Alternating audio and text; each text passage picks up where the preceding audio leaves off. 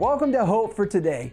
There's power when we praise God, when we do the right thing in the midst of bad things. Psalm 30 verse 6 through 12 says, "When I was prosperous, I said nothing can stop me now.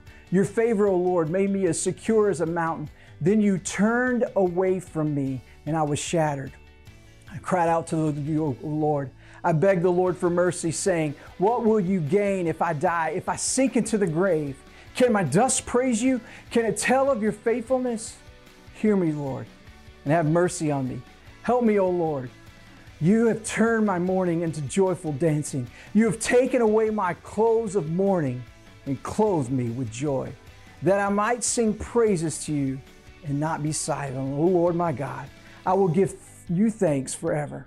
See, praise can change our perspective. It can take our eyes off of our problems and put it on our provider, our promoter, and our protector. I'm Pastor Rusty, and this is Hope for Today.